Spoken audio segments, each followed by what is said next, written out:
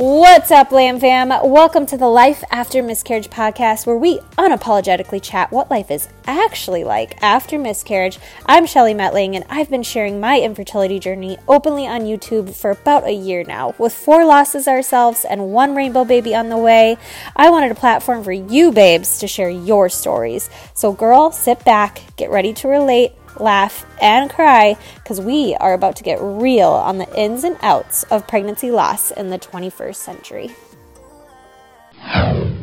We have Kristen Kowalczyk on the Life After Miscarriage show today. Hi, Kristen. How are you? I'm good, Shelly. Thank you for having me. I'm so excited. So we met on Instagram. Mm-hmm. You had reached out to me, I think, after reading my ebook. Yes, it was right around the time that your ebook came out. I just did some simple Instagram hashtag searches because I really didn't know anybody close to me that had experienced loss. So I was reaching out to any avenue that I could to find anybody that I could relate to. And I found your ebook and I was like, holy crap, this sounds uber familiar. Good. I mean, it's funny because I'm always like, I'm so happy you could relate to it, but really I hope you can't relate to it. But if you have been through it, it's just great to find somebody who just gets it. And if that means 22. Yeah. And if that means on the internet, that's where I've met all my get it girls, you know what I mean? And it's kind of what this is, because it's not very, life after miscarriage is just not very commonly talked about. No, it isn't. Yeah, so it's super lonely. And so I'm so happy that you reached out, for the fact that it makes me feel like, oh, good, my story's reaching people, but also you reaching out to me and being like, hey, me too. This is my story. That makes me feel less alone as well. So it's just a win-win situation. Yes, absolutely, for sure. So you have had 2 miscarriages, both in 2018, correct? One at the very tail end of 2017. So okay. Right at Christmas time. And then our next loss was in July of 2018. Okay. So if you just want to kind of start wherever you want to start with your story and just fill us in on everything. So my husband and I got married in July 2017. We've known each other for our entire lives. We kind of laughed because we were like, oh my gosh, we feel like this is an arranged marriage. We've known each other since we were in kindergarten. And our last names were so similar that our pictures in the yearbook were always next to each other. So it's kind of a cool story growing up. I used to tell him he had it for me for years, and I was like, no thanks, It took us until after we went through college to get back together, start just a normal friendship. So we started again as friends, and then it turned into a relationship pretty strong. We were engaged for a short, about a year, and then we were married. We both are family people. So right off the rip, we were like, okay, we want to have kids. As soon as we knew that we said I do, we were like, okay, this is it. We're going to have a honeymoon baby. We're going to go on our honeymoon and we're going to get pregnant right away. And that wasn't the case. It took us about 2 months to get pregnant. So we went on our honeymoon right away in July, and then found out we were pregnant with our first in September towards the end of the month. And we went nuts. We were so excited because we both we felt like that was our vocation. We're very devout Catholics. And we just felt like that was our vocation, to be parents. And so we were really stinking excited. But the funny thing is we were so excited, but we didn't buy anything. We did not decorate a nursery. We did not buy a crib. We did not buy clothes. We actually opted our first pregnancy to not find out the gender. So we just wanted to be completely surprised. And we were like, whatever happens, happens. This is just awesome that we were able to get pregnant. Moving forward to Christmas 2017, I had a normal pregnancy all the way through. No complications. I had, every appointment was perfect, on point. We made it to our 18-week appointment.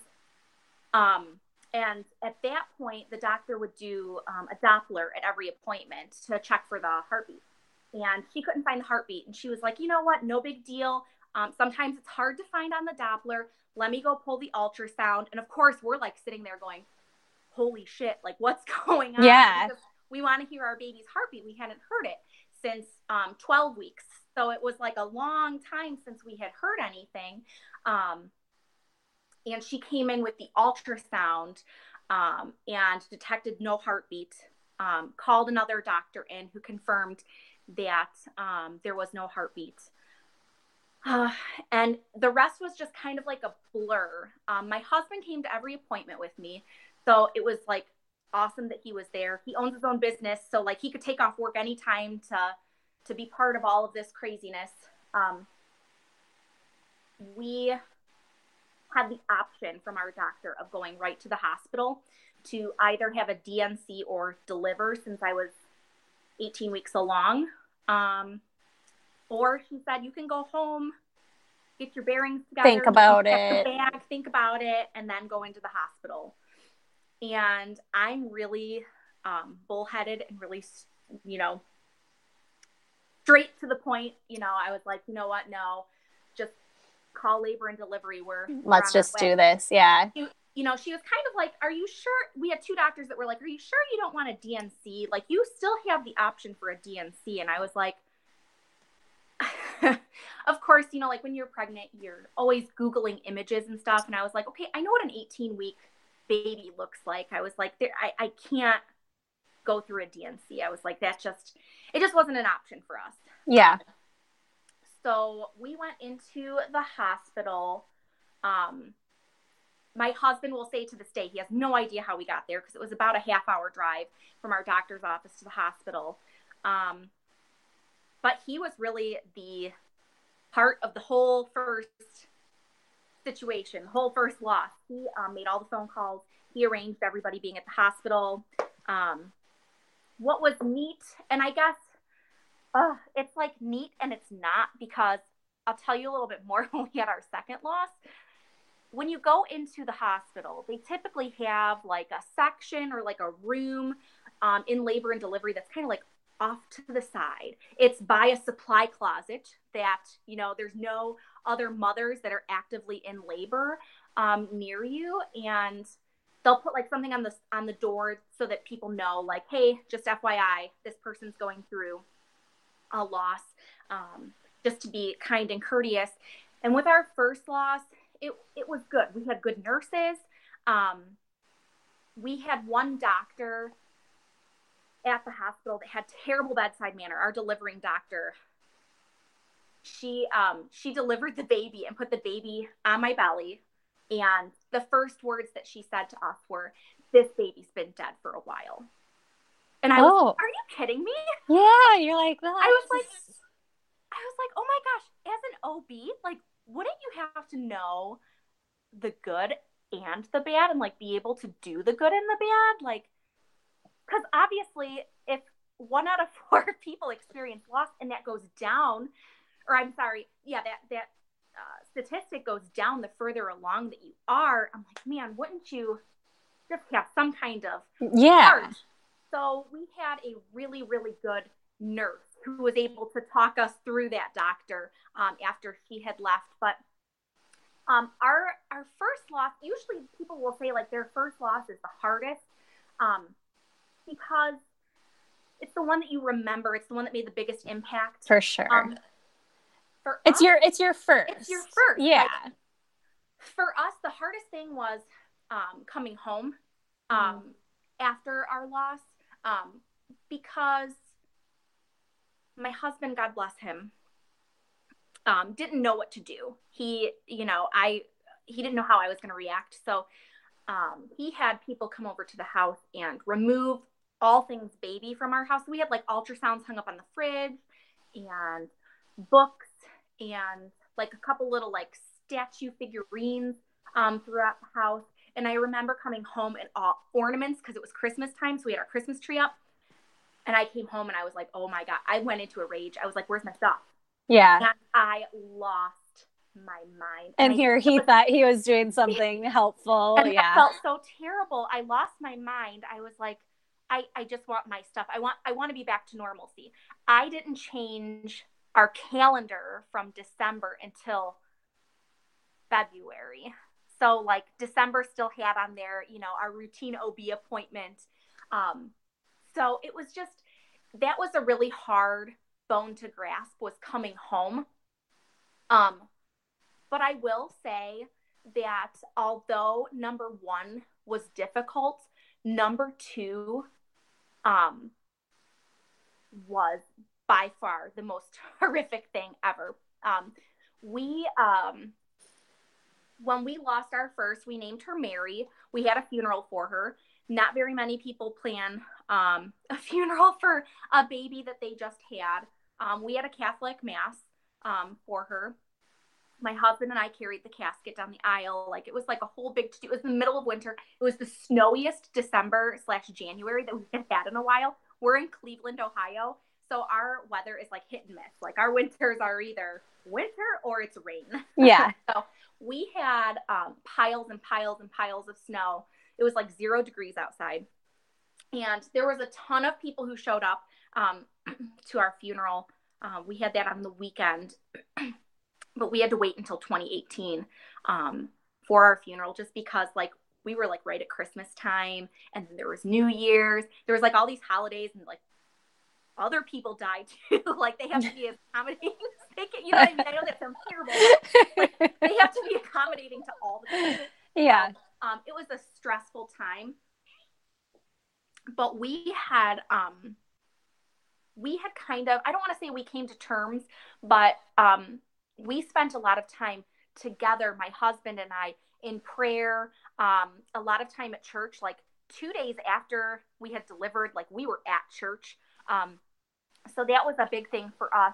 But the hardest thing for me with our first pregnancy was 2 of my best friends were also pregnant. So we were all due around the same time. One was due about 4 weeks before me. One was due about 2 weeks before me. And so they already had kids themselves. So this was like just a normal thing for them. And here I am, like, my first pregnancy. I'm super excited. I'm super stoked. And they went through to have full-term pregnancies. And here I was, like, the lost girl. You know? Yeah. Yeah. And so it was very difficult, I think, on our friendship, because what do you say? What do you do? How do you help? How do you not help? Because obviously if we were hanging out, it was hanging out and kids. Mm-hmm. So it was a really hard.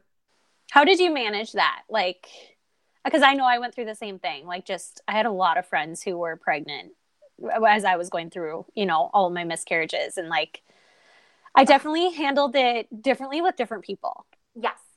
I have one really close friend. Her name is Megan. She reaches out to me all the time. Her daughter was due like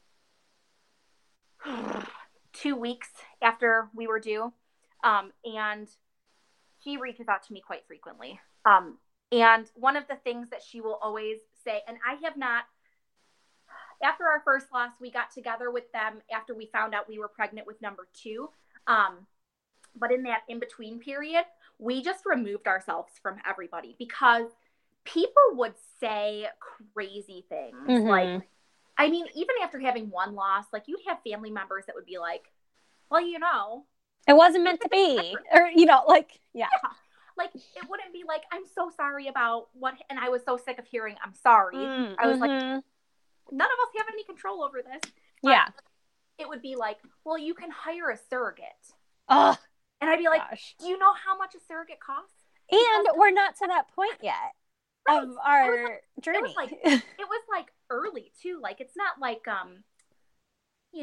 where there's a little bit of a waiting period, I guess, just to see, and feel it out before people say stuff. No, it would be like, well, you could look into a surrogate, or did you talk to your sister? Maybe she could carry for you. Yes.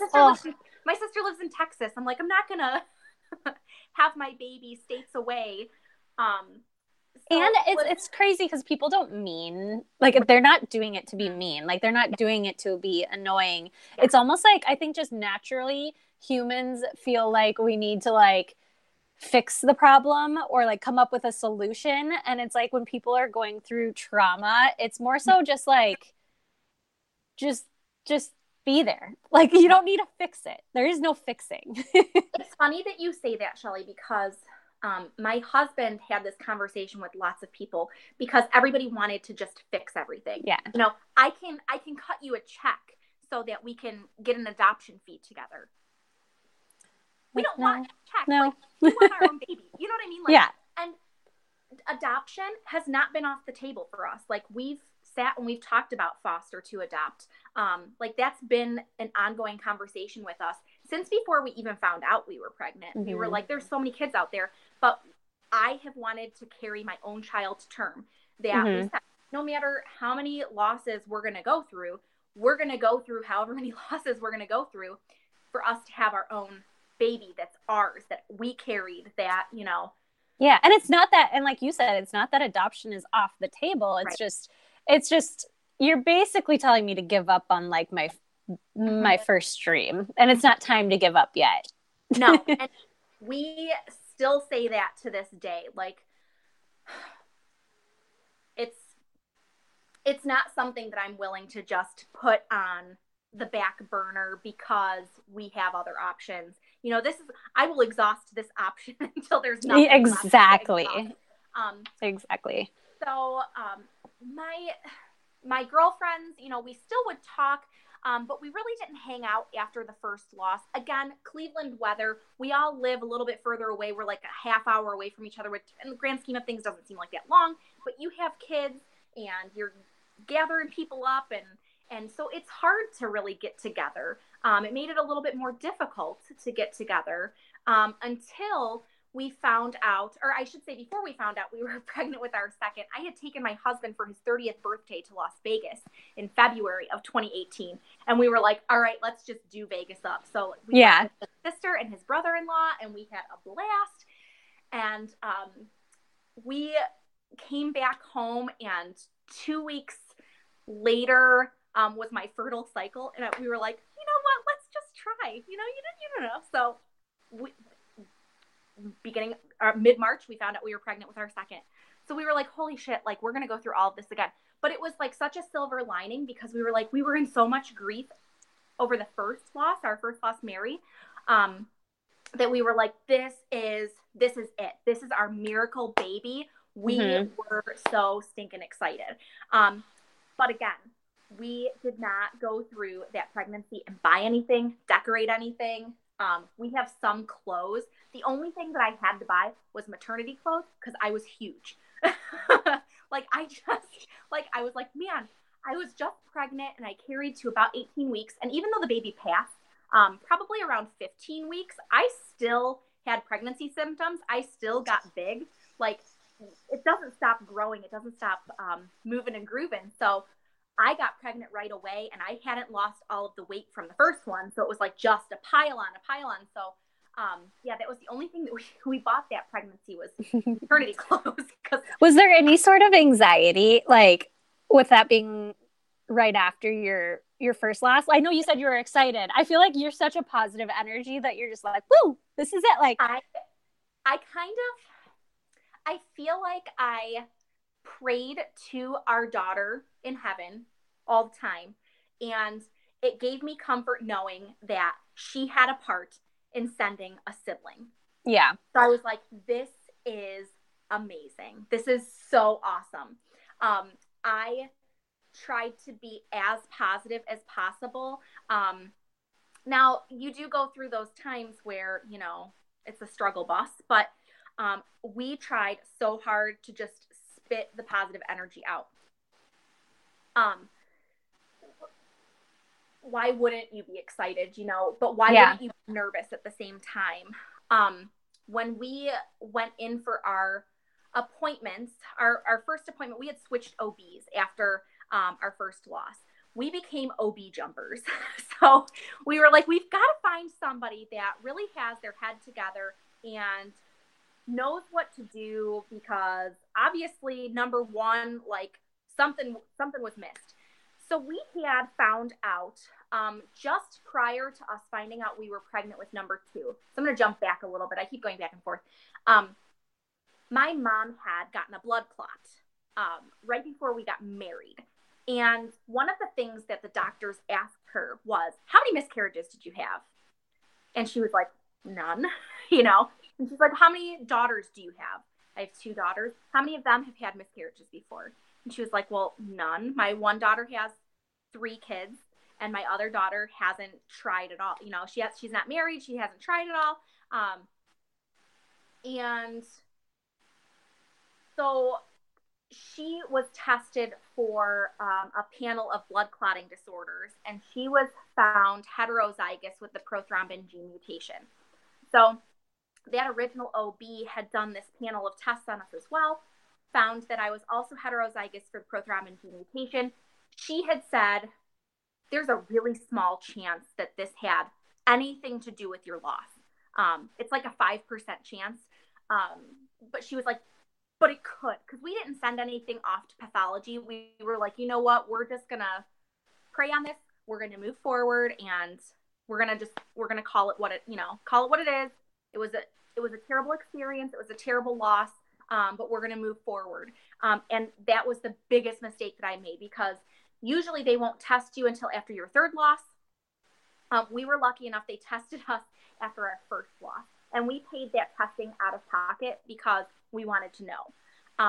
So when it came back that I was heterozygous for the prothrombin gene mutation, the first thing that she said was, with your next pregnancy, I would prescribe you a daily dose of Lovenox blood thinner injections and a baby aspirin. And I was like, great. Okay, there's a plan. I am so lucky that somebody, you know, we got this. Okay. We figured out what was wrong. We have a plan. Let's do this. And then we found out we were pregnant, and I was scared shitless to go back to that doctor. Like, I was like, oh, well, I don't want to go back into that same room. What happens if, you know, that doctor does a Doppler, and she can't find heartbeat, like, in the same office? Like, it was stressful. So we completely shifted gears. We were with the same hospital system, but we changed OBs. Supposedly, this doctor knew a lot about the prothrombin gene mutation, but she really, like, after seeing her, she wasn't as knowledgeable as maybe we would have liked.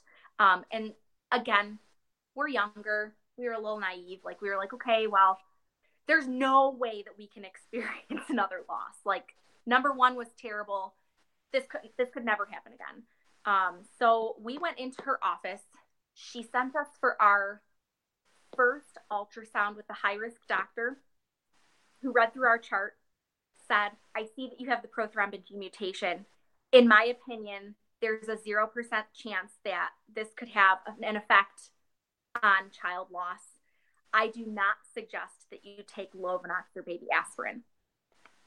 Coming from Interesting. A high-risk doctor, yes, coming from a high-risk doctor, we were like, okay, well, this guy's got to be really super knowledgeable. Like, he's got it going on. Yeah, we're going to follow his instructions, because, like, the hospital that we were at is one of the biggest hospital systems in our area. So we were like, okay, we've got to do this. Every doctor's so different too. Oh my gosh. It's so different. Like, you would think that there'd be like a systematic protocol. No, yeah. Nothing. Nothing. Nothing. It comes down to just like personal opinion. And I'm like, shoot, when's our personal opinion going to count for anything? Like, I know that I didn't go to medical school, but man, I am Dr. Google. Yeah, right. So, we followed his directions. Our OB followed those directions as well, even though we had a previous OB that said, I think that it would be a good idea for you to be on thinners. So again, normal pregnancy, 18 weeks, we went in for our anatomy scan. And I guess now when I think back on it, the ultrasound tech we had her before. She was not like a new tech. Like, we had her before for previous ultrasounds. She was a little bit quieter during this ultrasound. And we wanted to find out the gender. We were like, we got to find out. We just have to now. Like, we have to be a little bit prepared. Right away, she told us, she was like, it's a girl. So we were like, holy crap, the stars are aligning. Like, our daughter sent us another daughter. Mm-hmm. But as she was measuring the baby, she was very quiet. And then when she was done, she said, the doctor is going to come in to do some more measurements. No big deal. She is a new doctor that came in from California. And this is like her first or second week in. So she just kind of wanted to meet her patients, which I wasn't really her patient. I was just in for an ultrasound because after that first loss, they did not consider us high risk. So, which was also mind-boggling to me. Yeah. Like 18 weeks, like holy crap. And that's like rare too. You know, like second trimester losses, third trimester losses are much more rare than first. Yeah. I'm not like saying any is worse or better. Like, but like you would think that would bring a little bit of a red flag for your next pregnancy. It's a little bit of a different statistic. I've known folks that have had first trimester losses and then their subsequent pregnancies have been considered high risk. So I was like, well, maybe, you know, this just, I don't know. Maybe I just didn't meet any other qualifications. I don't know. I'm just trusting these doctors. That's all you really can do. This doctor came in and started to rescan. Now, mind you, all through our first scan with the tech, our baby girl looked at the ultrasound the entire time. She was calm, cool, and collective. She hardly moved. She was smiling. Like you could see, we have an ultrasound picture of her like smiling. And we were like, holy shit. It's like the background of my phone. I'm like, that is the coolest thing in the entire world. But she was always looking at the screen, the whole ultrasound. This doctor came in and she like went crazy. Like me and my husband were like, what's happening? Like she was like flipping and doing all sorts of backflips and turning. She would not face forward. We were like, man, she's obstinate. Like this is great. So of course we kind of giggled. We were like, that's kind of, our little jelly bean in there. And the doctor came in and she said, they had changed my due date back and forth towards the beginning of our pregnancy based on our last missed period and our first ultrasound. So they were going back and forth between about a week discrepancy. And she said to us, you're about 10 days growth lagging. So she's like, your baby's about 10 days behind in growth. And she didn't seem concerned about it. She was just like, so we're going to rescan in 3 weeks because it takes about 3 weeks to see if there's a change in growth. So we were like, okay. She's like, other than that, baby is healthy. Let's get you to a good point. We'll see it in 3 weeks. We were excited. We told everybody it's a girl. People started buying us girl clothes. Like we were hot to trot. We were so excited.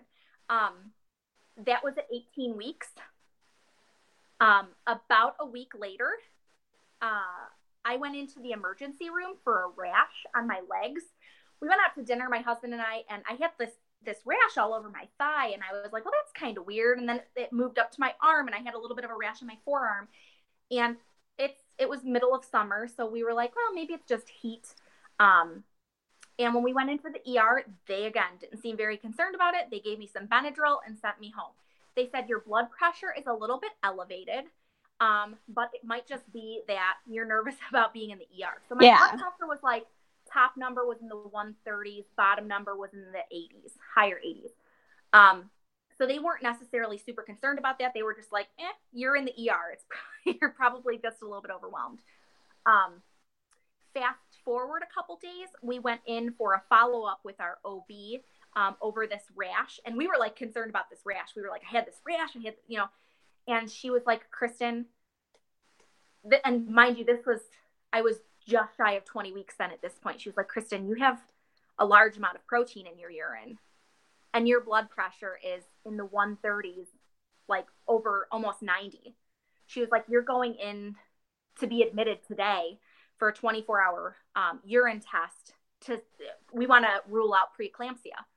Yeah. And I was like, preeclampsia. I was like, what the hell is preeclampsia? In my head, I'm like, this would not have been on my radar at all. And we went into the hospital. We're like, okay, this is just a normal thing. Like, we'll get my blood pressure down. We'll be good to go. We'll figure, this is just another cross that we have to bear. And we got into the hospital and the on-call high-risk doctor came in. And he was like, some doctors are like really chipper and some are just very monotone. And he just came in and was like, please tell me what you know about preeclampsia. And I was like, nothing. Like, I have no idea. You're like, why do you want me to tell you? You tell me. He was like, Kristen, we think that you have preeclampsia. And I was like, okay. I said, well, what medication do we have to take? Like, what do we have to do to get this all figured out? And he was like, your legs are like at that point, my feet and my ankles had started to swell. And I was like, well, maybe it's just the summer heat, and he was like, no, we're thinking that your features are going to start to move to the more severe side. He's like, the only cure for preeclampsia at that point would be delivery. And I was like, I'm 20 weeks. Yeah. I said, no way. I'm sorry. Maybe you're in the wrong patient's room. Like, sorry. And we're thinking if it's something this serious, they would have just kept us in the hospital. After 24 hours and we finished the urine test, there was still high amounts of protein in my urine. He sent me home. He discharged me after 24 hours and said, just live your life as normal. There's really nothing that you can do at this point to lower your blood pressure. And we were like, well, then what do we do? Monitor it, So of course my husband is like Dr. Google himself, and he's like, okay, you're not eating any more, like nothing with sodium. You're going to sit with your feet up.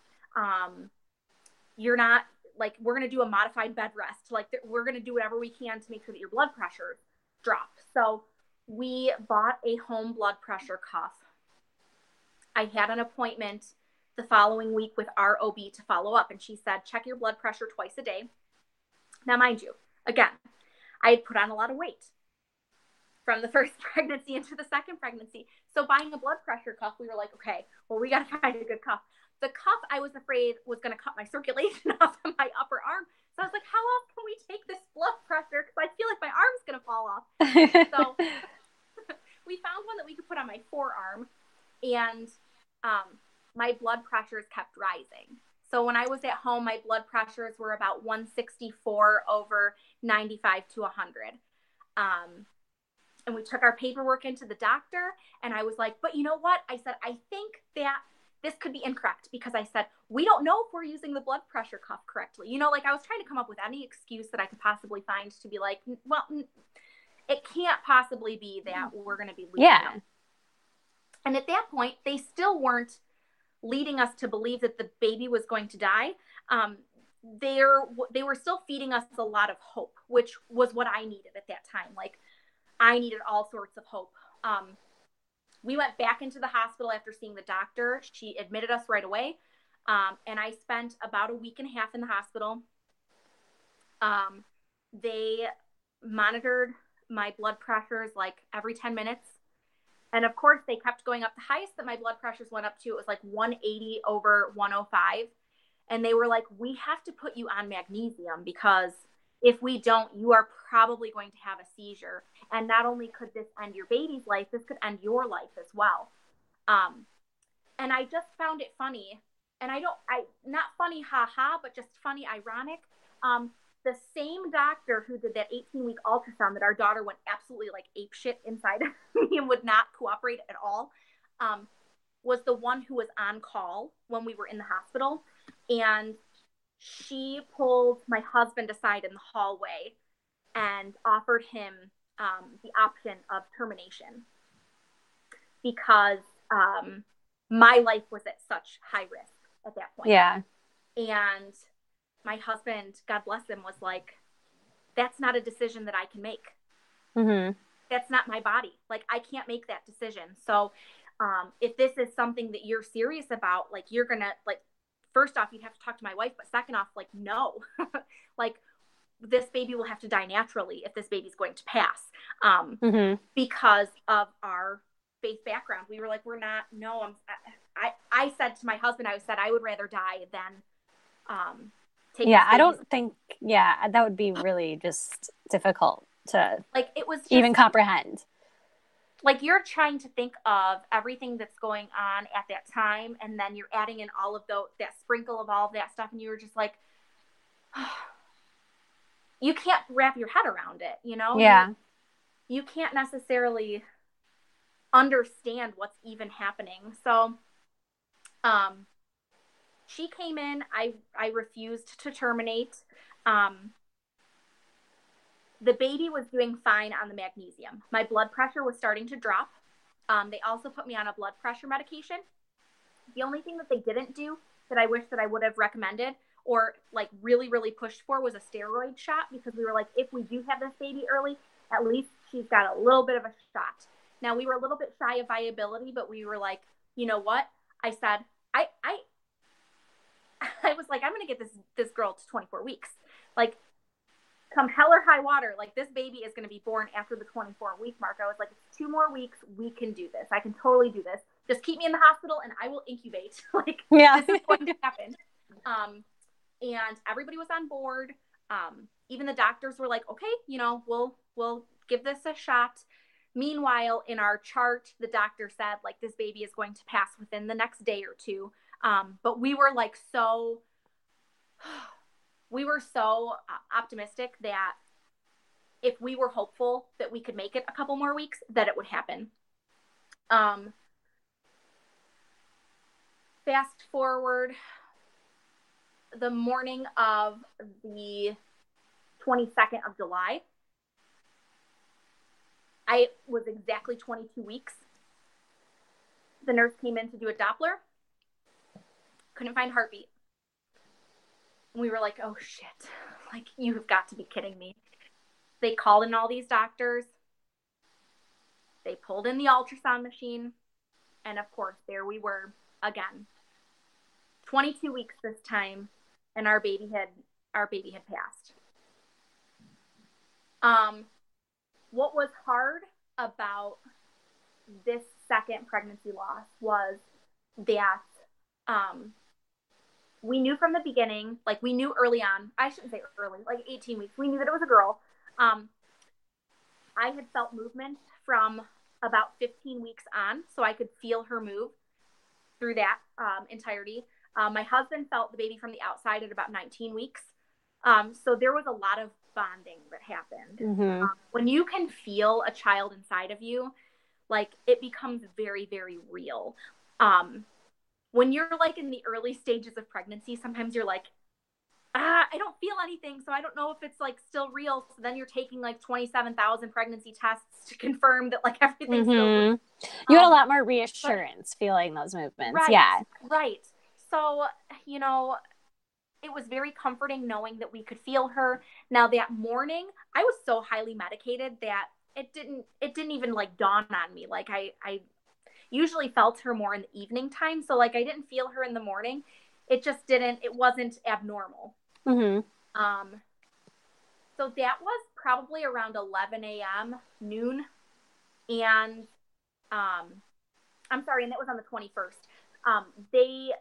They scheduled us over in labor and delivery, but they did not have a room.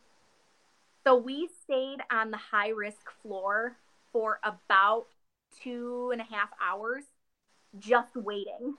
We were like, okay, can we at least get the medication started? Because we already know this drill. Like, we've already been here, done this. We know what's going to happen. Let's get this going. And they were like, no, we can't do that on this floor. It was like right next door to labor and delivery. So we were like, come on. So finally they had a room open. Sally, they put me in a wheelchair and they wheeled me to the exact same room that I delivered my first. Oh, really? Not only that, I had a nurse in training.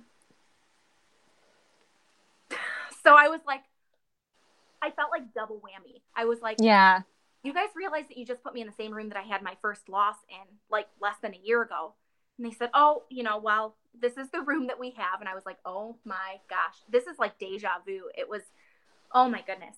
And then I had 2 nurses. One was training and one was an active member of the floor. And I was like, you really want to train with me? I don't know if this is going to be a good training experience for you. I felt kind of bad, but like, because I was just, at that point, I was real. I was like, filter gone. Yeah. So I asked for the nurse manager. I was like, listen, I can't deliver in this room. Sorry. You're going to have to find someplace else. And she was like, Kristen, the only 2 options that you have is a room that's much smaller that would only accommodate maybe like 2 people in the room at a time. Or we have a larger room that's about this size, but it's in between 2 women that are in active labor. Oh. And I was like, okay, I'll take the smaller room. Yeah. You know, which is still towards the back, which is right next to the supply closet, which is where all the nurses hang out. So like as you're sitting there in distress and like just trying to like you can kind of like hear them like you can hear every conversation that's happening out in the hallway because that's everybody's hangout. So I was like, oh my gosh, this is just a nightmare. And that labor, I was in labor for 16 hours. Oh my gosh. Not to be like too invasive, but what is it like to like push out a baby that you know is not going to? So not invasive at all.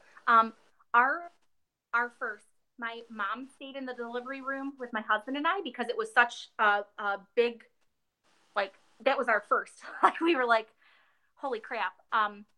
She was so small that I felt contractions. I had an epidural. My epidural with my first worked. My epidural with my second did not. So my first, I was in labor for 4 hours. And it was beautiful. Like,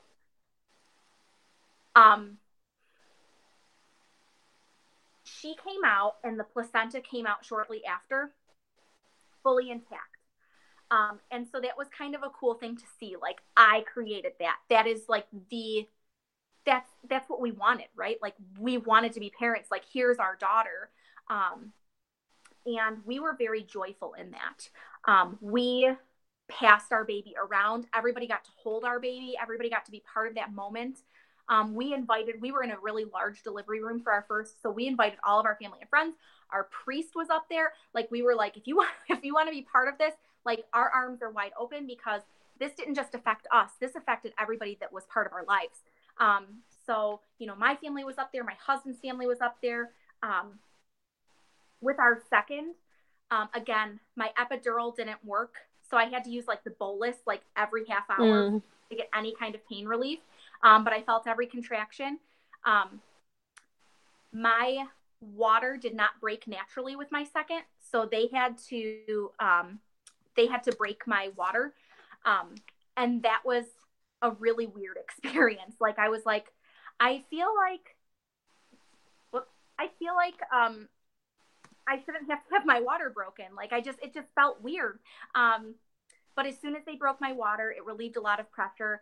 And again, it was a very beautiful moment. Our second daughter, we named Dottie. She was fully formed. She had no marks on her. Nothing was descended. She was fully intact because she had just passed. Our previous daughter had passed a little bit earlier. So she had some, like her skull was broken in a little bit on one side. And not all of her features were formed. Both of them did have 5 fingers, 5 toes, but like, it was really cool. Like with Dottie, like we like examined her as soon as she came out and she was heavy. She was just about a pound, like, or just under a pound. Like we were like, she's got some weight to her. But it was like, it sounds so crazy, but like you like investigate every feature. Like I was like, she had clavicle bones. Her eyes were beautiful. She had a slight smile. She had ears. She had nipples. She had toes. She had fingers. Like we were like, this is so amazing. And then after I delivered Dottie, I went into complete shock. And I was immobile. I was not talking. I was not responsive to the doctors whatsoever. My reflexes went completely away. So they did a blood draw to see if maybe the magnesium level was too high.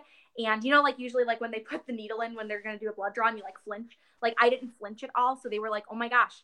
My husband was standing holding our daughter and the doctors had to bring in surgical nurses because they had to do a bedside D&C because my placenta had ruptured. So I was in the midst of shock. I could hear and see everything that was going on, but I couldn't respond. So the anesthesiologist came in and way upped my dosage on my epidural to the point where like my body, like I couldn't feel anything. And they hoist you up and the noises that you hear and the things that you see, anybody that's gone through a D&C, God bless you, because usually they'll put you under for that.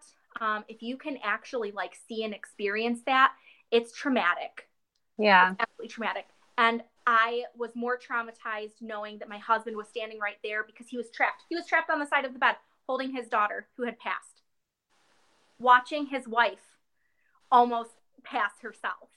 Yeah. So it was very, very traumatic. That D&C took about a half hour to complete. And after all was said and done, they lowered my magnesium dosage. And I came to, but I was very, very lethargic. So as opposed to our first delivery where I was so joyful and I was so happy, and, you know, and I don't want to say happy, like it was just like, it was such a gift. Like I just felt like it was such a gift from God. This second loss, I just was completely gone. Like I just completely lost it. Now, mind you, too, when you're on that magnesium, they won't let you eat anything. So I was on that 24 hours before I gave birth. Then I went into labor. They wouldn't let you eat then. And then they put me back on magnesium for 24 hours after I delivered. So I hadn't eaten for a really long period of time as well. So you put all of those pieces together and you're just like, shoot, how are you still breathing? Yeah. You know, Yeah. because it's just on top of all of that, like it's just a traumatic experience.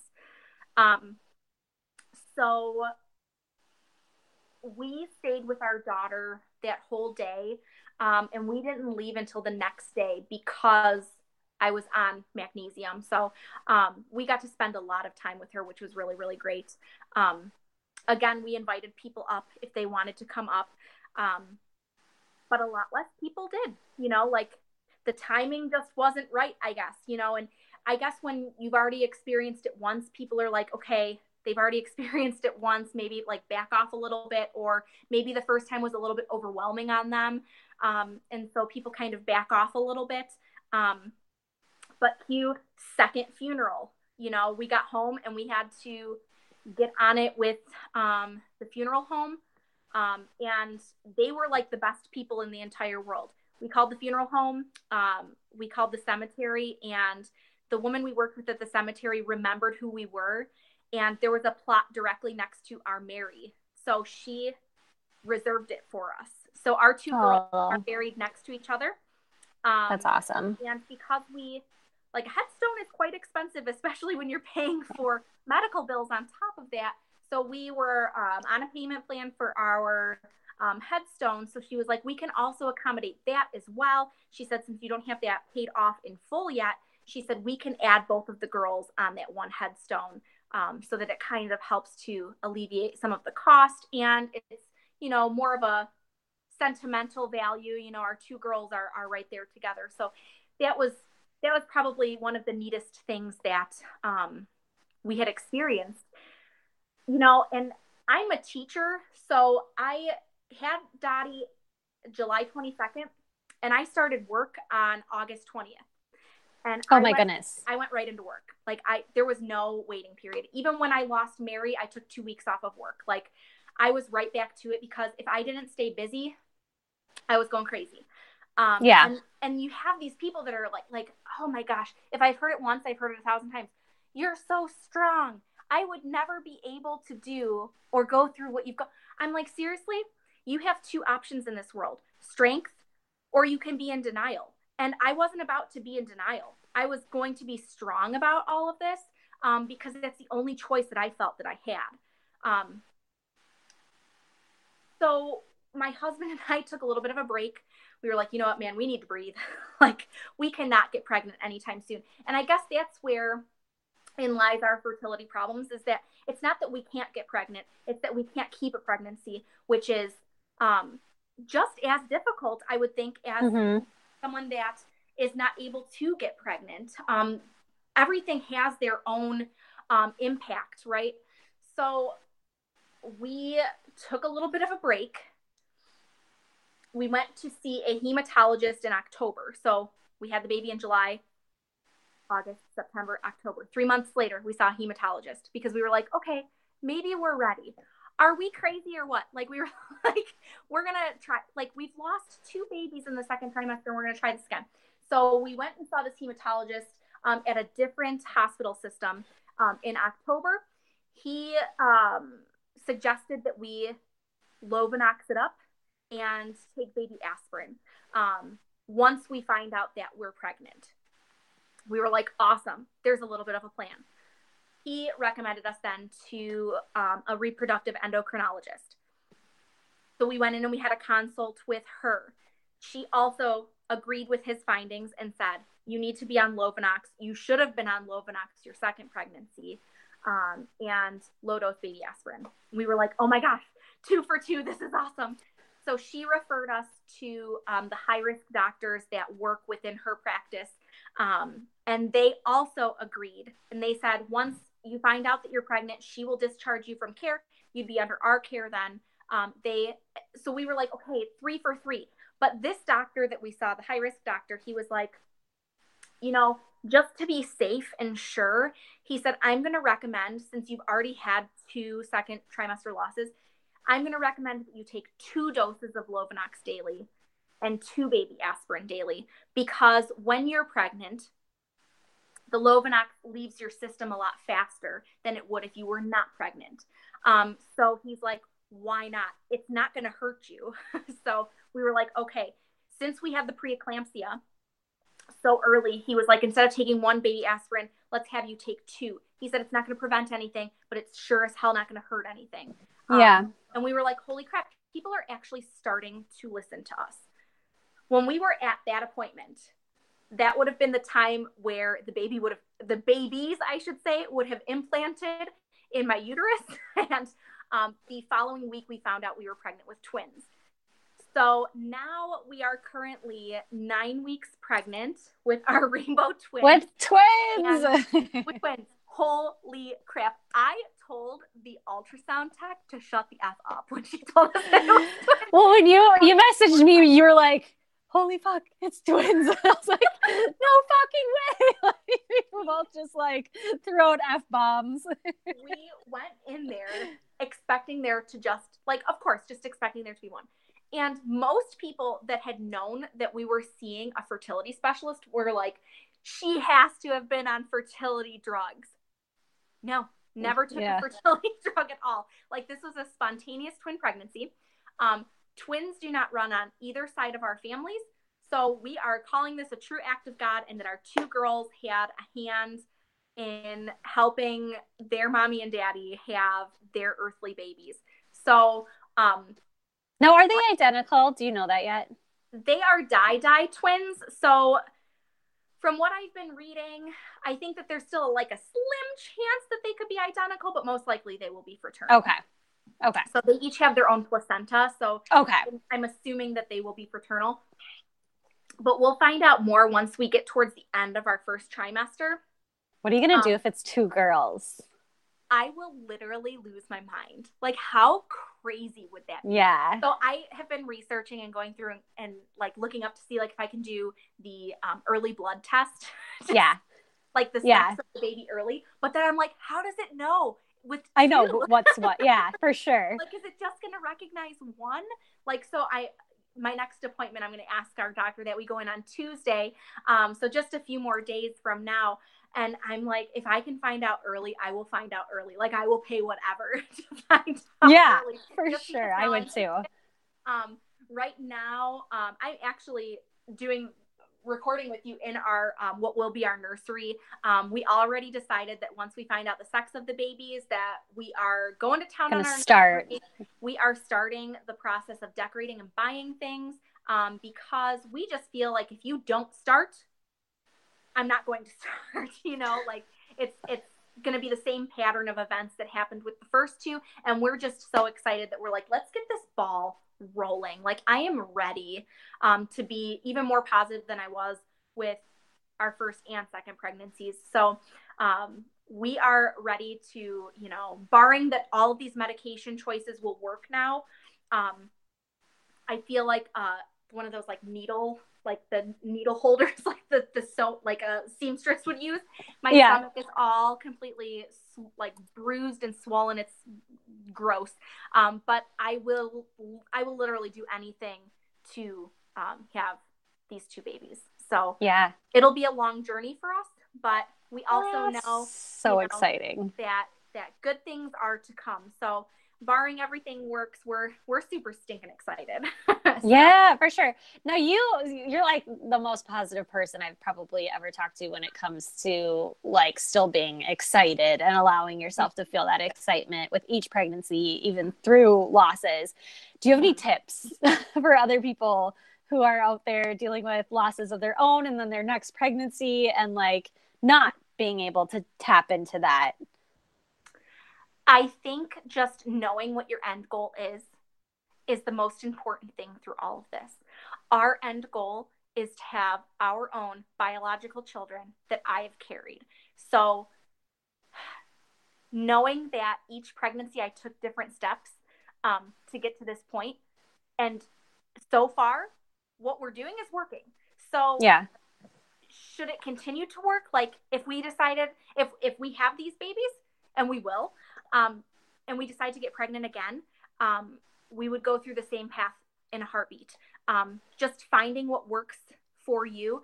I know a lot of people will take, 1,000 pregnancy tests. I took, I think, 4 pregnancy tests, and that was it. I gave myself a limit because the previous month to us finding out that we were pregnant with the twins, I spent like $200 on pregnancy tests. Yeah, I'm one of those people that takes a lot of pregnancy tests. I was like, this is the month, this is the month, this is the month. And my husband would find pregnancy tests in the garbage can and he'd be like hiding them too. Totally. Stopping. They'd be in different drawers and in different garbage and hidden everywhere. So the month that we actually found out that the pregnancy test came up positive, I only took about 4.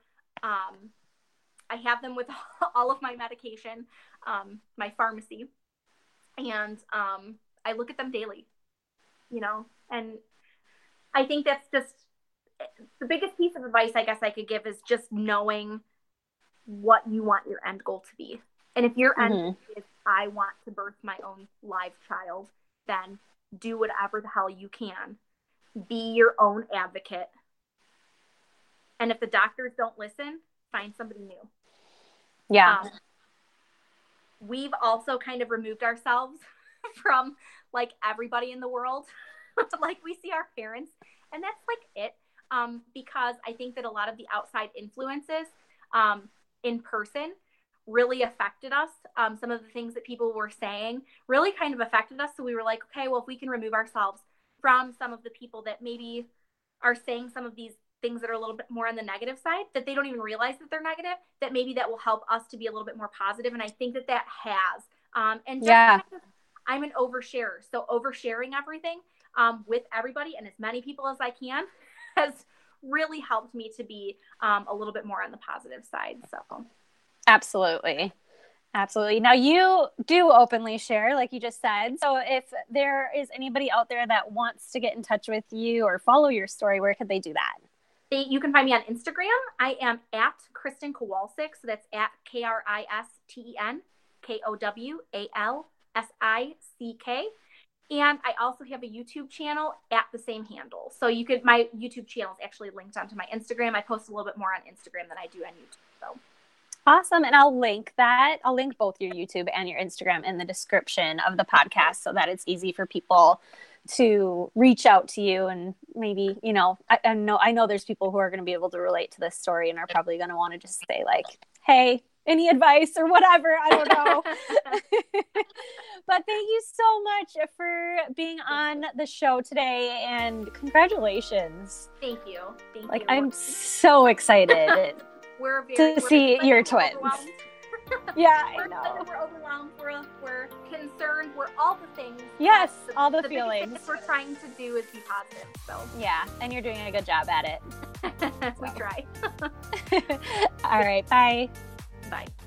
Thank you so much for listening. If you enjoyed this episode, make sure you share it with a friend who could find it useful, or share it on your Instagram stories. Tag myself, tag my guest, so that we can personally thank you. This is a Lamb Fam, you guys. We're not in this alone. We're creating this ripple effect together.